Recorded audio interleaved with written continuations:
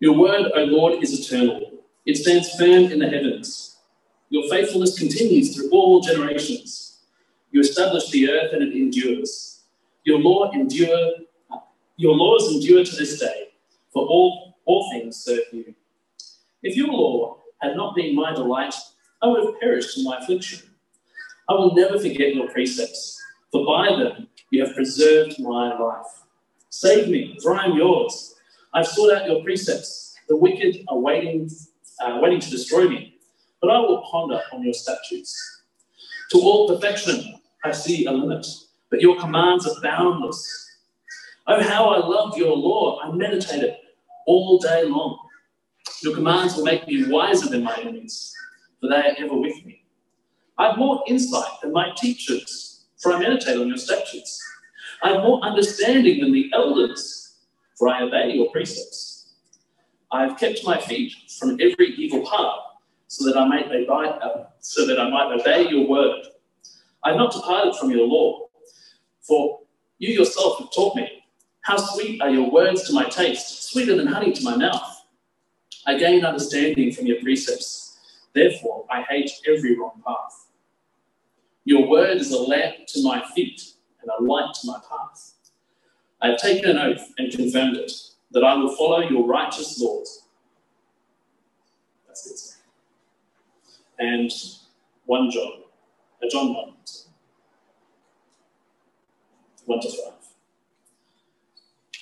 In the beginning there was the Word, and the Word was with God, and the Word was God. He was with God in the beginning. Through him all things were made. Without him nothing was made that has been made. In him was life, and that life was the light of all mankind. And the light shines in the darkness, and the darkness has not overcome it. For the non-parents here today, I want you to know about something that's very precious to parents in this room. I want you to know about Bluey. Bluey, grandparents maybe might treasure Bluey as well. Bluey is a famously relatable TV show for parents, especially parents here in Bluey's hometown of Brisbane. And it's relatable because of its little details about day-to-day life in the trenches of parenting. Our growth group meets at Gemma's house, where the ceiling is dotted with sticky geckos, just in like the episode Sticky Geckos. And who doesn't love a plate of cottages at the West End or Rockley markets? But the episode Flat Pack. Now, I'm not wise in the working with your hands category we've been talking about the last few weeks, the tradie who wisely uses God's world. But flat pack furniture, I'm particularly not good at. It's meant to be foolproof, but I'm not good at it because I think I'm better than I am. And it takes me a while to get out the instructions. Usually it takes me till I've made the whole thing and it hasn't worked. And then I'll put out the instructions, which is exactly what happens in Bluey. So I'm not alone. See, when I say I'm bad at flat pack furniture, the dining table that Robin and I bought when we first got married, I put the legs on back to front, which you would think sounds impossible with a table. And with the chair that went with the table, one of them I put together so badly and we couldn't get it apart, but the manual arts teacher at the school Robin taught at had to fix it for me. We're talking not very good at all. But I need to read the instructions. And so the question for us all this morning is, when it comes to life, do we read the instructions? Because the instruction manual matters. It matters for how we put together life in God's world. We've been looking at this pyramid of wisdom, the idea that we build our wisdom on this foundation of God being God, of God being the one who designed life, who designed the world, who knows what right relationship with him and with the world looks like, and who doesn't just leave us to figure this out. He gives us his word. He gives us instructions. And we've seen that wisdom's not just about book smarts, it's about being street smart as well. But life, the wise life in the world, requires consulting the instructions. It requires hearing from the Creator about what life is to look like. Real wisdom for life is walked out in conversation with God as we seek to follow his design for life. And this is a big theme through the whole Bible, that wisdom is about listening to and obeying God's words. There's a big debate in kind of biblical scholarship about where the books that have been called for a couple of hundred years now the wisdom literature, where they fit with the rest of the Bible, because it doesn't seem connected to the Bible's big story. It doesn't have law or sacrifices or Jewish religious practices. It doesn't have history kind of embedded in it.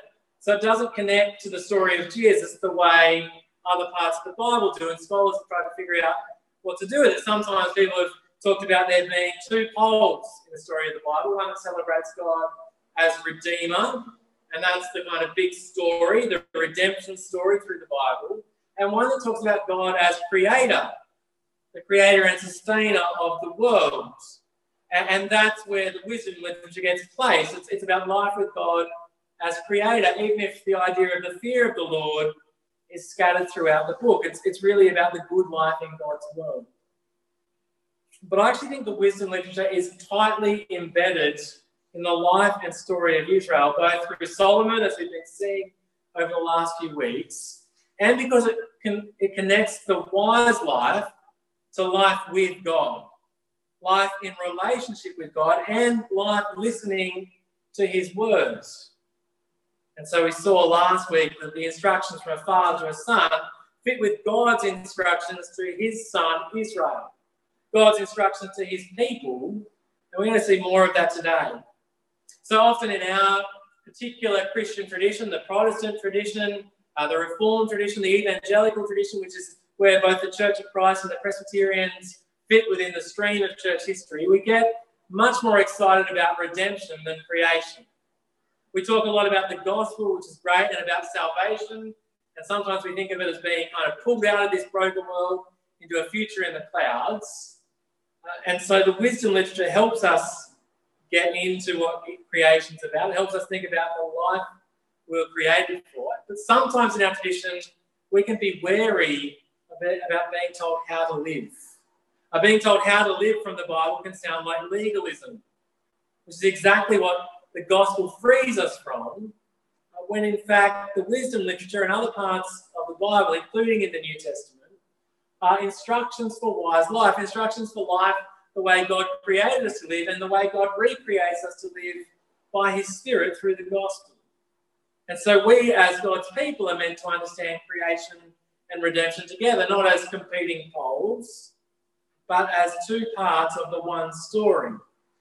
Without the creation stream to our thinking, we end up with a gospel that tells us nothing about the sort of life God created us to live in his world as his representatives, his witnesses in the world, the testimonies to his kingdom and to life under the king. And so sometimes the differences between creation and redemption and, say, the wisdom literature and the rest of the Old Testament are overstated because they're integrated and coherent. And so Proverbs, which we saw last week, the kind of words like take hold of my words with all your heart, keep my commands, and you will live. Well, this sounds a lot like Deuteronomy, where Israel is told to hear God's words, his commands, and to follow them so that they might live. And when they do this, when they follow God's words, his laws, his commands, they will show wisdom to the world, particularly wisdom to the nations around them who aren't living with God as God. And these nations will say, this nation is wise and understanding, which, as we've been looking through Solomon's story over the last couple of weeks, is exactly what happens when God's people live wisely in the land that he gives them. The nations flock to Israel because of their wisdom, and that comes because of their obedience. For Israel, hearing and obeying were to go together in their life to produce fruitful life in the lands. Life where they would increase greatly. That kind of be fruitful and multiply idea from the book of Genesis. They were to do that in the land as they listened to God and as they obeyed him, as they lived as his image-bearing people. And the way they were to do this, they were to consult the instruction manual.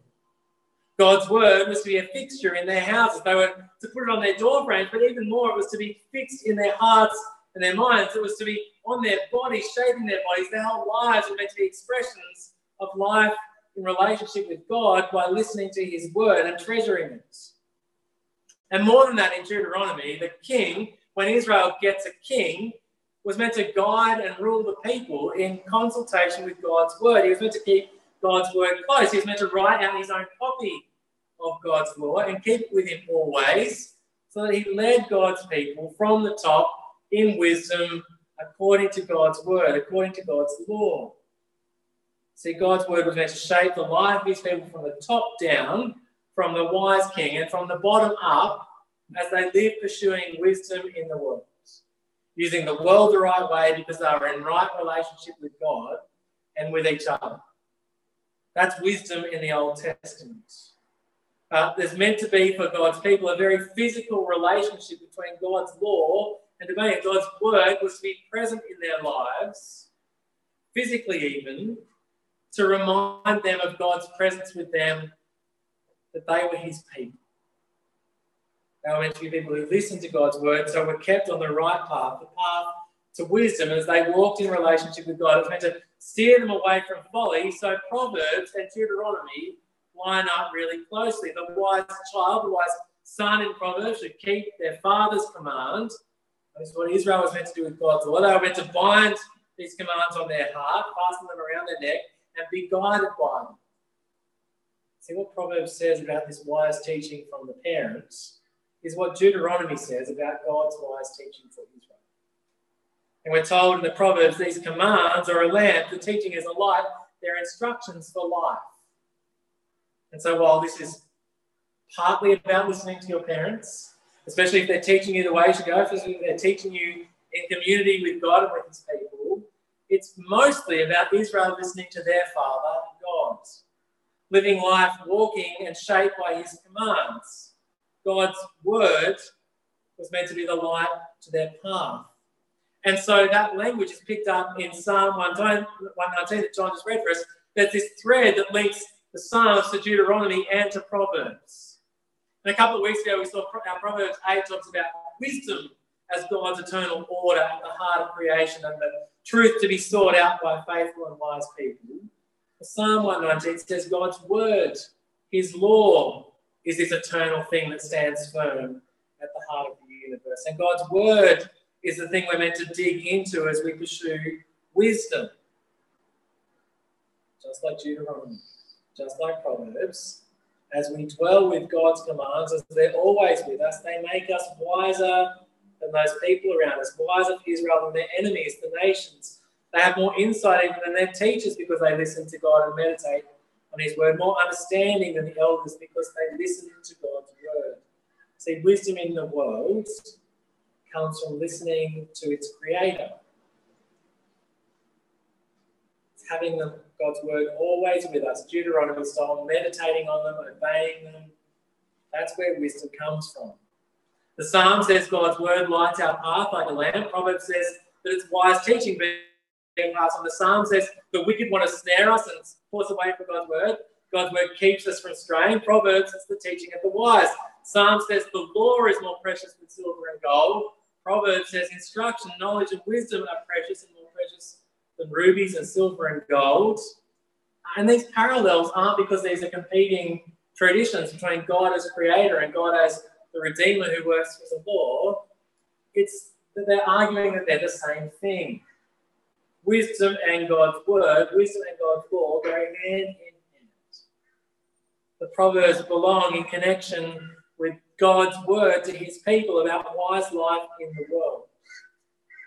Wise life lived in conversation with the Maker. Wise life lived following God's instructions. To love God and to pursue wisdom is the heart of what we were created for.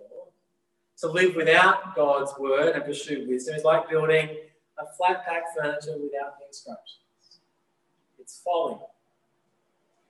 In all of this, God's king was meant to be wisely ruling God's people in consultation with God's word, leading them to flourishing, fruitful life in right relationship with God, so that God's people were God's presence in the world as his word was present with them.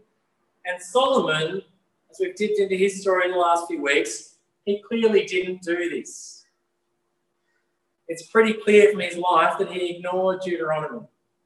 We don't know if he wrote down a copy of God's word and kept it with him, but he certainly didn't pay attention to it. Because in that same section of Deuteronomy that says what the king's meant to do with God's law, it also says the king shouldn't get a bunch of horses from Egypt or marry many wives or accumulate large amounts of silver and gold, which is exactly what Solomon does. Solomon does not live life as a wise king, listening to God's word. And so he gets pulled from the path, snared, ignoring God's instructions, and it takes him into destruction. Now, at this point, you might be sitting here thinking, this is all pretty basic. You've come to church today. Lots of you have been coming to church longer than I've been alive. And here I am telling you that we have to listen to God's word. And you're thinking, of course. But it was meant to be basic to the wisest guy in the whole Old Testament. It was meant to be basic for him to have God's word with him all the time, to look for wisdom in God's word, not in other places, to not listen to the other voices who wanted to pull him away from faithful life with God. And he stuffed up. The wisest man in the story of the Old Testament, because he listened to these other voices. He thought he could go it alone. He thought he could start all these building projects without the instruction manual. And so I know this is basic, but I don't think I'm alone in trying to build flat pack furniture without the instructions. And I don't think that because there's a Bluey episode that says how normal it is. So I also don't think I'm alone in thinking I can live my life without the instruction manual sometimes too. That I can just take for granted the work I put in the past and maybe leave it on the shelf or in my pocket, because we all have phones, Bibles on our phones now. I don't think I'm alone in being bombarded by other voices that tell me what the good life looks like, what wisdom looks like, that paints a picture, a compelling picture of how my life could be better if I just built this new thing or bought this new furniture or lived this new way. That is life in the modern world.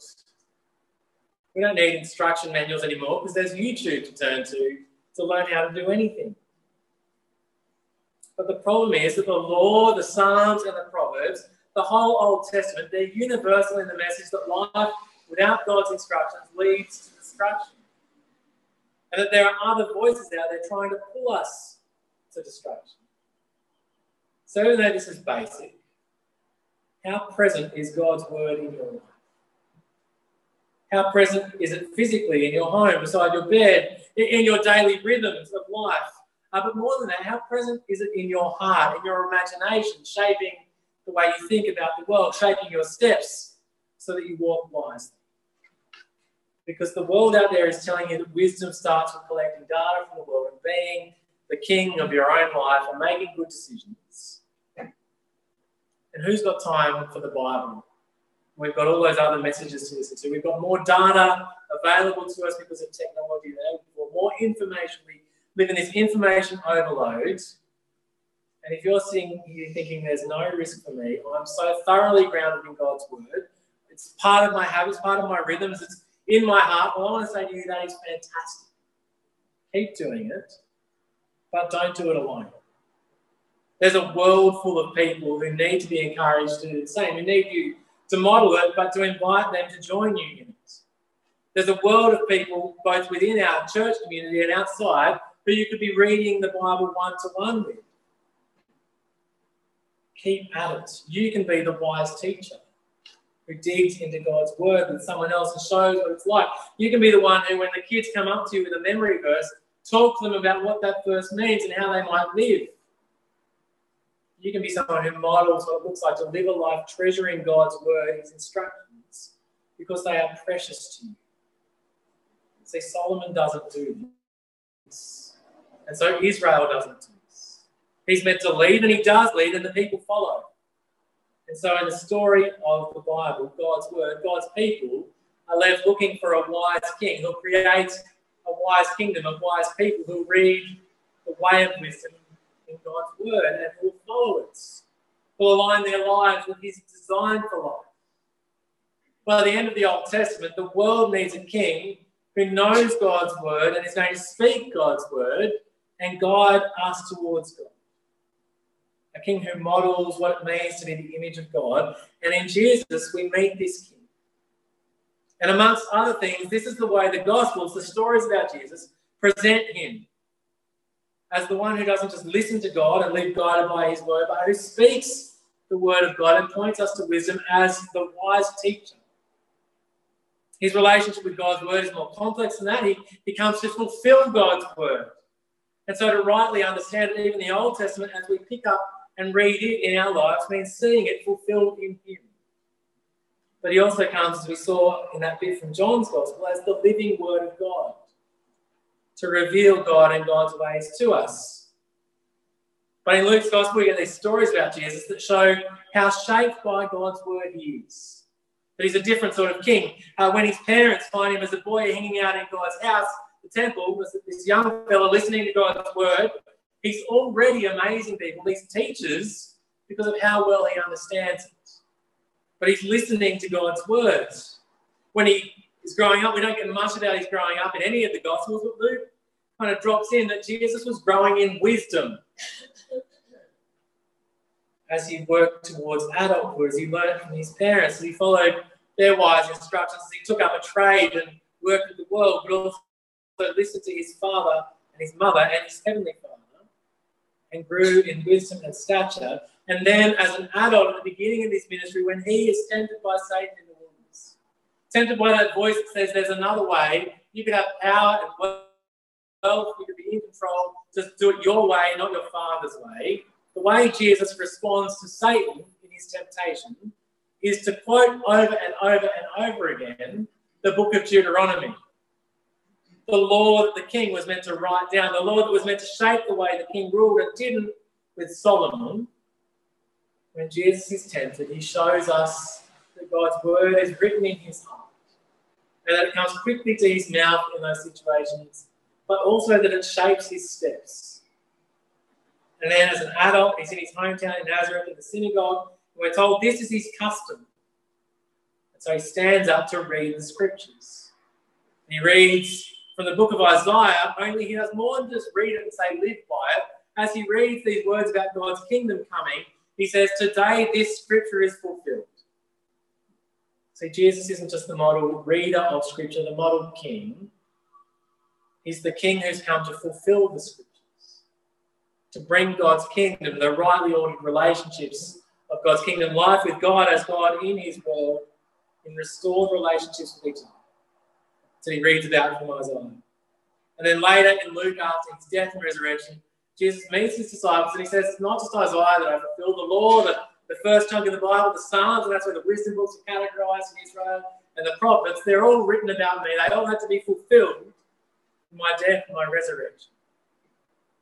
He's the king who fulfills the scriptures in his death and resurrection and ascension and the pouring out of the Spirit.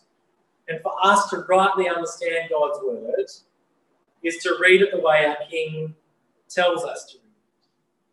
So when we pick up the pages of the Old Testament, we haven't understood it until we see how it points us to Jesus.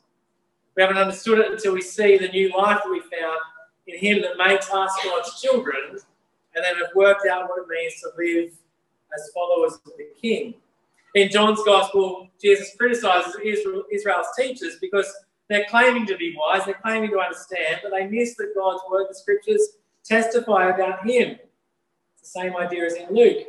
And in John, we're told he comes speaking God's word, these spirit-filled, life-giving words about life restored. And then way back at the start of John's Gospel, John declares that Jesus' relationship with God's word runs even deeper. See, where Proverbs 8 has this picture of God's eternal wisdom existing and that God created everything through wisdom, and Psalm 119 talks about God's eternal words, John claims that's actually about Jesus. See, Jesus is the word. In Greek, he's the logos, which in both Jewish and Greek thought meant more than just words. It's how Jewish readers understood God's creative, sustaining, self-revealing word at the heart of reality that guaranteed the order that meant you could dig into the world and understand things. Jesus is that thing. It's very much like wisdom. In the Greek world, the logos was the rational force at the heart of reality, very much like wisdom. And John's saying this logos that existed from the beginning, this eternal word, this word who was with God and was God, this word became flesh. This word is here in the person of Jesus. He says all things were made through him. This logos, this word became flesh in Jesus So if we want to know what God is like, if we want to understand why is life in the world, we should look at him. God's glory, his wisdom, his word personified. So if we want to build life with God's wisdom at its foundation, with the Bible as its foundation, if we want to follow the instruction manual, if we want to see the human who walks rightly, then we look at Jesus. And he fulfills Psalm 119 as the one who truly delights in and meditates on God's words. And more than that, he's the one who reveals God to us so we can meditate and delight in him. To live life without God's word, to live life without the Bible, without seeing fulfilled in Jesus, without God's ultimate act of revelation, is to live life without the instruction. It's foolish. It leads to destruction, not just at the end, but along the way. It's destructive in our relationships. It's destructive in the way we live the world and are shaped by the world. It's not as good as life could be to live without the instructions. The instructions actually help. They produce right relationships with God and with each other and with the world.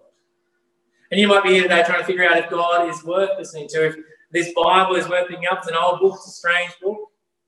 What might I have to say about life today? You might be here feeling like life is under control. You might be here feeling like life is going really badly. You might know that your furniture project, the furniture project of your life, is about to fall apart, or you've got those weird extra pieces that you don't know what to do with them. The instructions are there. Why not pick them up? Test them. You could do that maybe by signing up to read the word one-to-one with someone. Grab me, grab John, and sign up on the sheet out the front and read what John's gospel says about rightly living life in God's world, what it says about the word made flesh. But if you are here as someone who is trying to live God's way, let's stick with it. Stick with listening to God's words. We do live in a world that bombards us with words, with ideas about what life is, how to live, what to build your life on. A lot of different instruction manuals. Build your life on God's living and active word, more than any of these other words. Make the Bible the foundation of your wisdom pyramid. This wisdom pyramid, it's a play on the food pyramid. I'll post it online later today, and I'll make sure that Simon can send it around. It's a wisdom pyramid by a guy named Brett McCracken, who said we can fast information. He took the food pyramid. He said, what would it look like to build a wise approach to life, a wise diet for life in the world? He said part of this fast food culture, this fast information culture, is we're shaped so much by the immediate, by the temporary, by the news feed on social media that flashes before our eyes as we scroll. Social media, Dr. Google, random blogs, articles online that confirm what we already think. So those are all fast and immediate and often junk. And in this fast-paced world, the Bible, maybe that's a once a week deal if we read it when we come to church, or maybe it's a daily deal for a few minutes. It's way outweighed by the amount of information we consume from elsewhere. He said we've turned wisdom on its head. And so he set about trying to describe what wise life might look like, starting with the Bible as our foundation. I don't know if you can see the next one, but it's being part of a local church, a community who live lives shaped by God's word and who teach God's word, and who encourage us to reflect on it together. And then it's to engage in what we saw in week one, is God's second book, the created world, nature, to go out and understand God from the heavens to declare his glory. And then rather than jumping online straight away, it's books that have stood the test of time. Books where people dig deeply into truths, books that have been tested by the market and have withstood the fleeting age of the internet. But he doesn't say the internet's terrible, we should never look at it, or we should never get on social media. It's just our presence on social media should be shaped by having listened to God. These can be good things in our lives that connect us to our friends and our family. But God is our Father, our Heavenly Father. We also need to be connected to him. We should be like Israel, fixing God's words in our hearts, in our lives, in our rhythms, in our will. And this isn't just about pulling random words out and trying to apply them. That can be a really bad idea. It's like jumping to section 6 on the instruction manual for building your furniture and not understanding the whole thing. we should read and live the Bible the way Jesus teaches us to. It's not healthy just to select random verses, to flip the Bible open and read whatever's there. We're going to see lots of bad advice in the text of the Bible when we get to the book of Job and his friends. So you have to be careful with how you read the Bible. There are good resources out there to help you read the Bible this way, as the story of Jesus. I love the Bible Project, and you might have heard me raving about this if you've had any conversations with me in the last few months. These guys do great work in their videos on YouTube, good family-friendly 8-minute videos, kind of digging into different themes in the Bible to show that unified story. But they've got a podcast that digs deeper as well. There's lots of great stuff out there in the realm of biblical theology that helps us understand how the Bible is fulfilled in Jesus, how to read it wisely and so become wise. See, rightly understood, the Bible leads us to a right relationship with God and his world because it leads us to Jesus. It leads us to life in and with him so that we can meditate and dwell on God's word the way that psalmist does in Psalm 119. We can see Jesus as our lamp and our light, the one who provides God's illuminating spirit to keep us on the path to wisdom. So as we saw last week, wisdom's about being street smart as well as book smart. It's about being walked out. And so to really listen to God's word means seeking to obey it in our lives. It means seeking to put it into practice, as Jesus says. If you want to be a wise builder, follow the instructions. Don't just read the instructions, but put them into practice. I like Jesus. His brother James in the book of James says wisdom comes from more than listening. It comes from doing what God's word says. To just listen is folly. An instruction manual is a crazy thing to read for bedtime reading. You don't take your IKEA instruction manual to bed with you. They're for doing. And so is the Bible. Wisdom is about applying the instruction manual to real life so that we're equipped to do God's work in the world as his image-bearing people in a community shaped by his word. See, our task is to be a people of the word, not just persons of the world in our individual lives, in our one-to-one relationships, but as a community. So let the message of Christ, the story of the Bible, God's word, dwell among us richly as we teach and admonish one another, as we do this work on Sundays together, but in our growth groups during the week, in our lives, in our conversations, in our relationships. Let the message of Christ dwell among us richly, be a presence in our life together, so that we can be God's presence in the world, using God's word with all wisdom. See, that's our task, pointing one another to God's word as we teach and gather and sing together from the heart, so that we might be a people who live like Jesus rather than like some. Join me as I pray.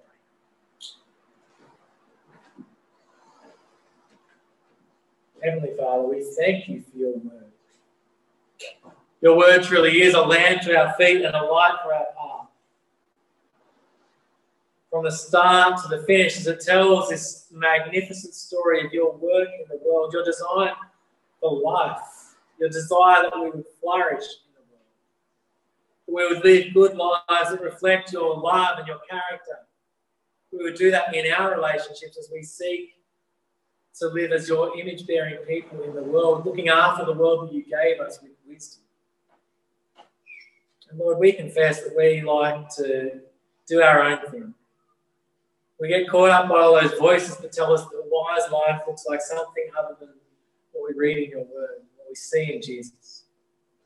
And we know that leads to destruction, leads to broken relationships and families. It leads to us destroying the world that you gave us to steward. It leads ultimately to our destruction as we try to live without you, the giver of life. And so, Lord, we confess this morning that we can be bad listeners.